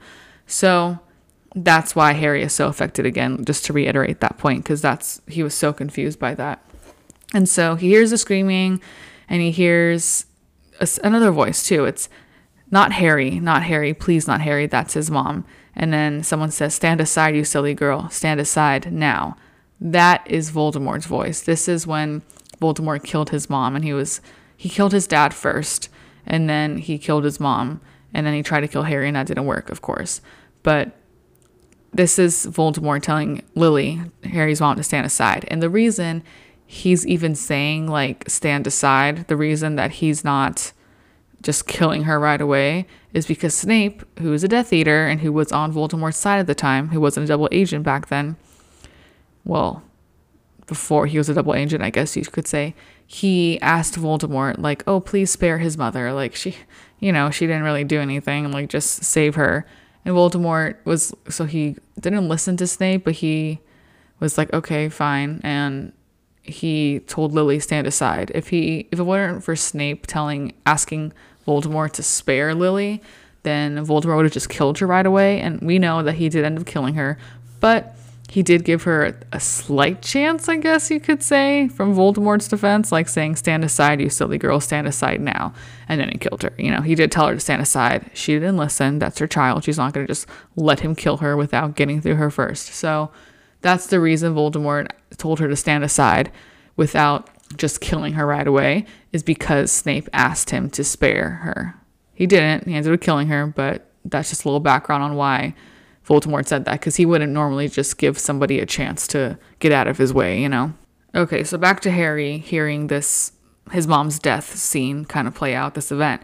Then he hears his mom say, not Harry, please no, take me, kill me instead. And she keeps saying, not Harry, please have mercy, not Harry. And then he hears a shrill voice, like a shrill laugh, which is Voldemort laughing. Then the woman screams. That's the scream he was hearing, was his mom scream as she was dying. And that's it. That's like, he passes out. And this whole time too, he's hearing like this scene with his mom and Voldemort. He feels like a white mist filling his brain, and he's confused. He's like, why am I still flying? Like, he's thinking he needs to help her. He needs to help this woman because she's about to be killed. She's about to be murdered. And then he knows he's falling. He feels himself falling through the icy mist, and then he faints. And luckily, Dumbledore's there, and he saves him. So, yeah. And he's also furious at the Dementors for being there. But we'll get into that in a few minutes. So he wakes up in the hospital wing. He hears voices whispering, but they're saying things that don't make sense. He wakes up and he is just absolutely aching all over. And he feels like exhausted, kind of. And so he hears voices saying, lucky the ground was so soft. I thought he was dead for sure, but he didn't even break his glasses. Like, that's crazy. Someone saying, that's the scariest thing I've ever seen in my life. And then he hears scariest, and he's like, yeah, that was the scariest thing. The hooded black figures, the cold that he felt, the screaming, and his eyes open, and he realizes he's in the hospital wing, and he sees the Gryffindor Quidditch team there, plus Ron and Hermione, and they all look like they had just climbed out of a swimming pool because the rain was just that intense, and they all have mud all over them, and everyone was like kind of scared for Harry, right? So Fred's the first one to speak and ask how he's feeling. And so all of a sudden, Harry's memory just speeds up with him, and it just hits him all really quickly. The lightning, the Grim, how he saw the dog, the snitch, the Dementors is all coming back to him like super fast. Like, his memory's like on fast forward is how it's described. And he asked them what happened, and Fred says he fell off. It was like 50 feet. And Alicia was saying that they all thought he died. Like, they were very scared. And Hermione's eyes were bloodshot, like she was crying because she was very scared too. They were very scared for Harry right now. But Dumbledore would not let him die. He wouldn't let any student die. He would save them if they were falling off of their broom. And of course, that's what he did for Harry. But Harry's concern right now is not that they thought he was dead, like that he almost died. It's about the Quidditch match, the outcome. He asks, like, what happened? Are we doing a replay? And no one says anything. And that's the indicator. Like, the horrible truth just hits him. He's like, no, we didn't lose, did we? Remember, Harry has never lost a Quidditch match. Gryffindor lost when Harry was unconscious in the hospital wing his first year at the end of the year, but Harry wasn't there for it. It wasn't a game that he played in. Every other game that Harry has played in for the last 2 years, Harry has caught Ascension 1. Like, this is his first loss. And he feels like it is his fault since he passed out and didn't catch the snitch. And he almost had it. He was chasing after. He would have for sure gotten it before Cedric. But that's what happened. And so this is a horrible, horrible feeling for Harry right now. On top of fainting in front of the whole school and that whole thing, this is a pretty low moment for him. This stings. This is painful for him in more ways than one. And so George starts to say what happened with the match. And he says that Cedric caught the snitch and it was just after Harry fell. So he didn't realize what had happened. He saw the snitch and he went for it. He was in hot pursuit of the snitch and he wasn't worrying about those around him really. He was only somewhat aware of Harry maybe when Harry was like on his broom on his way to the snitch. But if Cedric saw that Harry was on his way to the snitch and he had to catch it before him, he's going to just focus on the snitch. He's not going to be looking around him to Harry. He's going to be zooming in, like zoning in on that snitch. So he didn't even realize that Harry fell. And so when he looked back and after he caught the snitch and looked back and saw Harry like on the ground, he tried to call it off. He kept saying he wanted a rematch. And that's another example of a Hufflepuff. Any other house probably would have been like, no. Any other house captain would have been like, yep, we won. I mean, there's always the exceptions. Like maybe Oliver might have been like in that situation if it was reversed, maybe. But also Oliver's very competitive. He's Gryffindor. Like I don't know if he would have done what Cedric did here, where he's saying that he wanted a rematch because he's saying that isn't fair. Like he didn't know Harry passed out. Like come on, he's like how that's a rematch. That's what Cedric is doing, and that's just another example of Cedric being a really great example of a true great Hufflepuff. So that's just, I always use, that's another example that's really good too. So Cedric wanted a rematch, but everyone agreed that they won fair and square pretty much. Like even Oliver admits it, that they won fair and square. And so Harry suddenly realizes that Oliver's not there. The rest of the team is, plus Ron and Hermione, but Oliver is not. And Fred says he's still in the showers and they think he's trying to drown himself. Like he's just been in the shower for that long. And Oliver has been a terrible captain this whole chapter. This is just another example. Oliver, your seeker, your teammate almost, and you're the captain, right? So your teammate almost died. They just fainted in front, like they almost died. Fell that far off their broom. They're alive because of Dumbledore right now. And they're in the hospital wing. He woke up in the hospital wing and you're just not going to be there for your team, for your teammate as the captain, but the rest of your team is. Okay, yeah, you guys lost, but they still might have a chance at the Quidditch or at the Quidditch Cup. And okay, like there's safety is more important than Quidditch, not for everybody, of course, because it's a brutal game, but the safety of your teammates, especially a teammate that's going to wake up in the hospital wing and you're just going to go drown your sorrows in the shower because you're upset that you guys lost in a game that you probably would have won if Harry hadn't the Dementors hadn't been there, he hadn't fainted. Harry probably would have got to the snitch before Cedric. But instead of being there for your teammate when he wakes up from the hospital wing and just kind of reassuring him that it's okay, you're going to be in the showers. Like be there for your teammate. Oliver is being a terrible captain this whole chapter. Like again, with like the pep talk in the beginning that he couldn't give. Like everyone else was more motivated and a little more peppy than him this whole chapter. And he's not being a good captain right now at all. This is another example. This is probably the worst instance of him being a bad captain right now, is not being in the hospital wing for his teammate who almost died, who was about to wake up in the hospital wing. You're just going to be in the shower because you're upset that you guys lost. They're all upset that they lost. Harry's very upset because he feels like it's his fault that he fainted and didn't catch the snitch. But seriously, like it's a good thing Harry isn't more easily offended, because this would have been like a really this is a rude thing to do. Harry doesn't necessarily take it that way because he knows how Oliver is, like wanting to win desperately, but still, this is not okay at all. And I'm very disappointed in Oliver right now. This is not okay. You're being a really bad captain. And also, if Cedric was saying that he wanted a rematch, like if the other team's captain, the team who won, and their captain is saying, no, that wasn't fair, like let's do a rematch, like I'm totally good with the rematch. Oliver, fight harder for a rematch then. Like, you don't have to just agree they won fair and square. You can fight harder for a rematch. Like, I don't know why he didn't just do that. It's like, if, I don't know. That's just another example. Like, your team has another chance here where they could probably win and you could actually be happy because you just care about winning. Like, take the rematch.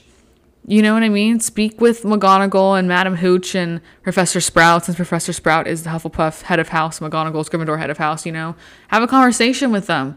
Like, there's plenty of weekends in the school year where they could have a rematch. If the other team who won, their captain is saying, let's do a rematch, just do it. Like, why are you just don't agree with, I don't know. He is annoying me so much this chapter. Like, the other team's offering a rematch, you can take it. Like, wait till Harry recovers and stuff. Check on him first to make sure that he's okay. And also, like, Oliver knows that Harry has never not caught the snitch. Harry has caught the snitch in every single match. Think about how Harry's feeling, aside from the fact that he thinks, like, it's his fault and that he fainted in front of the whole school. Like, that whole thing's happening. Consider the fact that your very excellent seeker has never failed you once in a match. Think about how they're going to be feeling. Think about how Harry's going to be feeling. Harry's going to be feeling absolutely terrible that he didn't catch the snitch. Go check, like, seriously, go check on your teammate. I can't be any angrier at Oliver right now because I'm already, like, at my max anger with him. He is being ridiculous right now. Harry has never failed you once, and the one time he does, when it's not really his fault, it's the Dementors. Go see how he's doing. Like, oh my god, I can't with with Oliver right now. He's making me so mad. So Harry, he's clearly upset. He, like, puts his head in his knees, like, he's, like, looking down. He's gripping his hair, like his hands are gripping his hair. He is very upset. He's never lost before. Harry is not feeling great. So Fred kind of shakes his shoulder. It's like, it's okay, Harry. You've never missed the snitch before. George is saying that there had to be at least one time you didn't get it. Like, all seekers lose at least once at some point, right? And then Fred's telling him, like, it's not over yet. They lost by 100 points. So if Hufflepuff loses to Ravenclaw, and if Gryffindor beats Ravenclaw and Slytherin, which they've always done, then, like, it's kind of a chance, like, it's a slight chance, you know, which Oliver should hold on to that hope. But then the twins start saying Hufflepuff would have to lose by at least 200 points. And then Fred is saying Ravenclaw is too good. But if Slytherin loses against Hufflepuff, like, there's a lot of combinations that need to happen.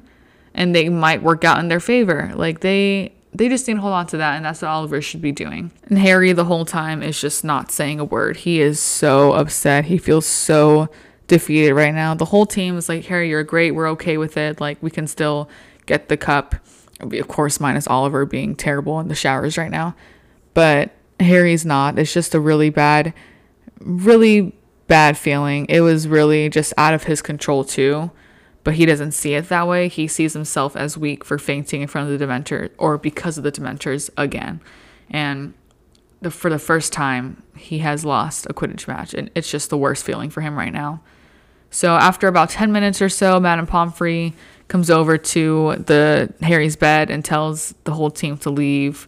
And then Fred's like, okay, well, we'll see you later. We'll come visit you. And he tells him, don't beat yourself up, Harry. You're still the best seeker we've ever had. So the team really believes in him, but Harry is just upset. He is not feeling good right now. So the team leaves, but Ron and Hermione stay, and Hermione starts to tell him, like, what Dumbledore was feeling like. She says that he was really angry, and they've never seen him like that before. He ran onto the field. As Harry fell, he waved his hand, and he slowed down before he hit the ground.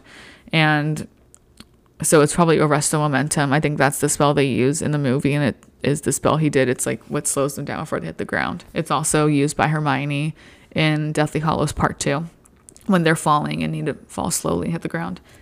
So next, after Dumbledore saved Harry from his death, next thing he does is he shoots his wand at the Dementors, and a silvery stuff, she says silver stuff, came out of it. We know this as the Patronus charm. This is the same charm that Lupin used on the Dementors on the train against the Dementor. So again, I've said in that chapter too, like for that episode, like I'm surprised Hermione doesn't know what this spell is. I mean, again, maybe I'm putting too much pressure on her. It is a very advanced spell, but also Hermione can do really advanced spells for her age throughout the books. There's like more than one instance where someone comments on Hermione, you know how to do that spell? That's like a 6th year spell or a 7th year spell or whatever. Like, she's pretty good. Again, Patronus Charm is like the only spell she kind of ever has trouble with. But, you know, maybe I'm putting too much pressure on her. But again, like, this is her second time seeing it. I'm surprised she didn't like research it some more, especially after Harry's been having trouble with Dementors. But anyways, so she says that with that spell, the silver stuff, the Dementors left the stadium right away, and Dumbledore was absolutely furious they had come onto the grounds because they weren't supposed to do that. Absolutely furious. And the reason they probably came onto the grounds, they explain it later on. I think Lupin tells Harry later on, but basically it's because all of those souls gathered in one area at the Quidditch game, like, it was too much for the Dementors to resist, to feed on. So that's probably why they were there. Really bad timing, but, you know, they did that, and Dumbledore becomes furious. And so, of course, he would be furious. Of course, he would be angry. And, of course, he would save him, you know. And Ron says that he magicked a stretcher. So he put Harry onto a stretcher with magic. Like, he just, you know, did a little spell, and he conjured one up. And Ron says that he walked Harry up to the school with Harry floating on the stretcher. And everyone thought you were... And his voice fades. And it's like, seriously. And Harry doesn't really notice because he's still thinking about what the Dementors had done to him. But hey, Ron, seriously. And all the other students too, seriously. Dumbledore is not going to let Harry die. He wouldn't let any student die who was falling from the ground there. He would wave their wand. Dumbledore is too good. He is too good at magic to not let someone survive that. Like, come on, guys. I get that they're kids and maybe they're, I wouldn't say like naive, but it's a little bit like, oh God, I don't even know what the word I'm looking for is, but seriously, Dumbledore is not going to let Harry or any other student who's falling from the sky like that, and other teachers there too. Of course, Dumbledore's there. He's got it. He's the best wizard. He can do it. But any of the other teachers too, they're good at magic. Lupin's very good. McGonagall's very good. Snape's very good. Hufflepuff and Sprout, they're also very good. Any of those teachers could have saved Harry. But I think the students, being children, you know, they're probably like, oh no, is Harry dead? Like, they might just be thinking the worst, especially with the Dementors. That's a little bit new to them, you know. They're not feeling so great probably with the Dementors being there, even though they're targeting Harry. But still, come on, guys. He is not going to let Harry die. So as Ron and Hermione are talking about Dumbledore and the Dementors, that's what Harry is thinking about, is the Dementors. And how they affected him, how he fainted again when no one else did. The screaming that he heard, like, it was traumatic. Like, he's wondering, like, what is going on? The dog, like, there's all this weird stuff happening. Like, why are these Dementors affecting me in this way? So he kind of looks up after a bit and he sees Ron and Hermione just, like, staring at him, like, anxiously. They're kind of waiting for him to say something. And then it's just going to be another blow to Harry. It's just another L, another loss, another defeat for Harry coming up right now. And it makes me so sad for Harry. He already went through so much in this match, losing all this stuff, the Dementors, the screaming that he heard his mom die, and like all this stuff, right? Now, oh, and I should mention too, I don't think I mentioned, he's hearing his mom die because that's like the worst like events, traumatic event memory type thing that the Dementors sense in Harry, and that's what they're feeding off of, you know, that depression type, scary, lonely, sad, sorrowful feeling, you know, and it's when his parents died, and that's why Harry is hearing the screaming, his mom dying again, because he didn't hear his dad die. He wasn't necessarily in the same room as his dad when he died. James was killed right before Lily, but Harry was like in his room in the crib, and his mom was there in front of the crib so Harry was in the room physically when his mom was killed. So that's why he's hearing that. That's what the Dementors are really loving and feeding on. So Harry asks Ron and Hermione, oh my gosh, I'm so sad for Harry, but he asks Ron and Hermione, did someone get my Nimbus? Remember his broomstick, because he fell off of it and he was falling through the sky. So He's like, oh, it's just on the field. Did somebody get it? Ron and Hermione look at each other and like very quickly, just like a glance at each other. And so Harry's like, what? He looks from one to the other like, what? Like, what's going on? So Hermione says, well, when you fell off, it got blown away. And Harry's like, okay. And she says, and she struggles to say this. Like she says, and it hit, oh, Harry, it hit the Whomping Willow. And right away, Harry's insides lurch. The Whomping Willow is a very violent and vicious tree that stands alone, like around no other trees in the middle of the grounds. So Whomping Willow is the tree from last year in the second book when Harry and Ron flew the car to school and it ended up in the tree and the tree almost killed them. It's a very violent tree. So the tree, like the branches sway and the leaves and it's very violent. And it's so dangerous. This tree, I talked about a little bit last year because, like that's how I do on this podcast with the Whomping Willow, like the connections and stuff. So the Whomping Willow was planted all because of Mr. Remus Lupin. Dumbledore basically, when Lupin was the Hogwarts age, like 10 or 11, when he was about to go into Hogwarts, Dumbledore went to go visit his parents, Lupin's parents, at his house and told him, we have a place for him at Hogwarts. Because Dumbledore knew that Lupin was a werewolf. I think he got bitten when he was 5. So he's been a werewolf for all of his life. Like that's all he can remember, basically, is being a werewolf.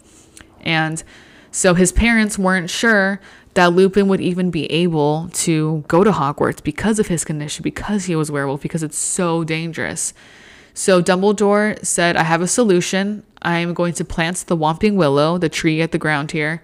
And when it's time for him to do his transformations, Remus will be able to go into the Whomping Willow. And that's what leads to the Shrieking Shack into town. So the Shrieking Shack is one of the things in Hogsmeade that the students like to visit.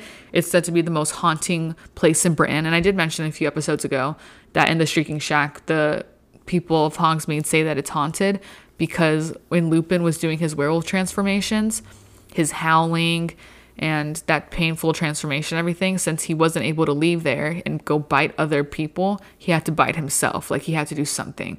So that pain and those screams and those howls, that's why they think it's haunted, because Lupin was in the Shrieking Shack there. And the Whomping Willow at the trunk, at the base of the trunk, there's a way to open it so that you can go in there and go do your transformation. And the Whomping Willows were the Shrieking Shack, but you go in the Whomping Willow later in this book and a big showdown happens. It's very exciting, but it is very dangerous. Like people at Hogwarts used to like dare each other to go near it and like do a certain thing there or whatever, like get a rock near the trunk or something weird, and people would get very hurt. Like people almost lost their eyes and stuff. It's a very dangerous and violent tree. So if humans have trouble going there and almost dying, you think a broomstick stands a chance? No magical broomstick will stand a chance when the wind blows it into the Whomping Willow. Once it gets a hold of that, it is just, with the wind swing everywhere, that broomstick did not stand a chance. So Hermione says Harry hit the Whomping Willow. His insides lurch, like his stomach just drops. And he's like, okay, and like, Harry, you already know. But he asks, and even though he's dreading the answer, and Ron says, Harry, the Whomping Willow, it doesn't like being hit. And so Hermione, they know Harry's had a rough day, and it's just they're making it worse by telling him about his broomstick, his Nimbus 2000. And Hermione, in a very small voice, she tells Harry that Professor Flitwick brought it back into the hospital wing, like just before Harry woke up. And so she reaches for a bag on the ground, and she flips it upside down, and it's a dozen bits of splintered wood and twig onto the bed, and it's the only remains of Harry's faithful, finally beaten broomstick. So this broom has served Harry very, very well throughout the years, and this is just like the cherry on top of a terrible day. Oh gosh, it is so bad. This Harry, the Dementors, seeing the Grim again, losing for the first time, feeling like it's his fault, his broomstick now. Out of this whole day, he still doesn't have a broom. No, it's so rough. Nimbus 2000 is great. It is such a great broom. And the only one who has like a newer version is the Slytherin team, because Lucius Malfoy bought the whole team, Nimbus 2001s, because Draco was on the team. Little bribery, I'd say. But Harry's Nimbus 2000 was great. It was the best broom on the Gryffindor team. And like, this is just rough. This is a really rough moment for him. He's about to get an even better broom this year for Christmas, Firebolt. It's going to be great. So that's exciting. But still, this is a really low blow. But basically, like, this last sentence, the only remains of Harry's faithful finally being broomstick. Harry always loved having Quidditch. That was one of the things he looked forward to the most. Going back to Hogwarts was playing Quidditch and flying on that broomstick. He loves flying so much. And the last 2 summers when he was miserable at the Dursleys' house, he would just think of flying. Be like, okay, when I'm back at Hogwarts, counting down the days, I'm going to be back on my broom and flying, because he loved Quidditch and he loved his broom. His Nimbus 2000 was very, very great broom. So this is a low blow. This is hard. This is a bad day for Harry. It's beyond repair. You know, there are repairing spells for certain things in a Wizarding World, but this broomstick is beyond repair. And he doesn't know he's about to get an even better one. But it's rough. This is hard. And, you know, I just feel so bad for Harry right now. The whole team is sad. It's a big, devastating blow. On top of them losing that game, their Seeker, who's really great and who, you know, things happened to him outside of his control tonight. Or not tonight, it was like in the morning that the game was played. But aside from that, like, his really super cool broom is now destroyed beyond repair. So I don't know. It is devastating. And Firebolt is coming though, Harry. So don't worry. You're going to have a few weeks of playing on a school broom. That's not really great. Or a few months, actually. But still, Firebolt is coming. So brighter days are ahead, Harry. Sort of. At least the Firebolt is a positive coming up for him. So that was the chapter. There was a lot going on there. Very great chapter. Some of the most iconic, some of my favorite lines, like turn to page 394. The way Snape says that, Alan Rickman's delivery in the movie is just perfect. You know, you already know I talked about my complaints with that scene, but there are some things that were done very well with it. So, and Harry, you're okay. Like, don't worry, but you're going to win more Quidditch matches. But this is a low blow for him. And that Nimbus is just... It just does not help. That is just the worst part. And the Grim, he saw the Grim. That's not good. Like, he's getting worried now. And Snape just continues to be the nastiest they've ever seen him. The meanest they've ever seen him. Hagrid is going through it because of the whole Malfoy situation. Like, there's some stuff going on. And, you know, Harry just needs to take it easy for a few days. Oh, yeah, Sirius Black was spotted in the castle. Like, there's so many things. There's a lot going on. But that was a fun chapter. Lots to discuss. Okay, so for next week's episode, I'm going to be discussing Chapter 10, which is the Marauders Map, another really fun one. Like, I'm telling you, I love Prisoner of Azkaban, and these chapters are just so good. This book is so good. So I'm so excited to continue. This chapter today, Chapter 9, Grim Defeat, really set us up for a lot of cool things coming on. Like, yeah, Harry's Nimbus is gone, but he's going to get the Firebolt. And there's just a lot of things coming up that this chapter set us up for. And I just realized how punny the chapter title is, Grim Defeat. Because Harry was defeated in more ways than one in this chapter. And he saw the Grim, and Grim Defeat, it's a play on words. So I thought that was cool. I just realized that. But make sure you read Chapter 10. That's the Marauders Map for next week's episode. And you can email me at the heirstoslytherinpodcast@gmail.com. Twitter is at SlytherinPod. Facebook page is the Heiress of Slytherin Podcast. This podcast is available on Apple Podcasts, Spotify, Google Podcasts, Breaker, Radio Public, Anchor, and Pocket Casts. And for next week's episode, make sure you read Chapter 10 of Harry Potter and a Prisoner of Azkaban, The Marauders Map.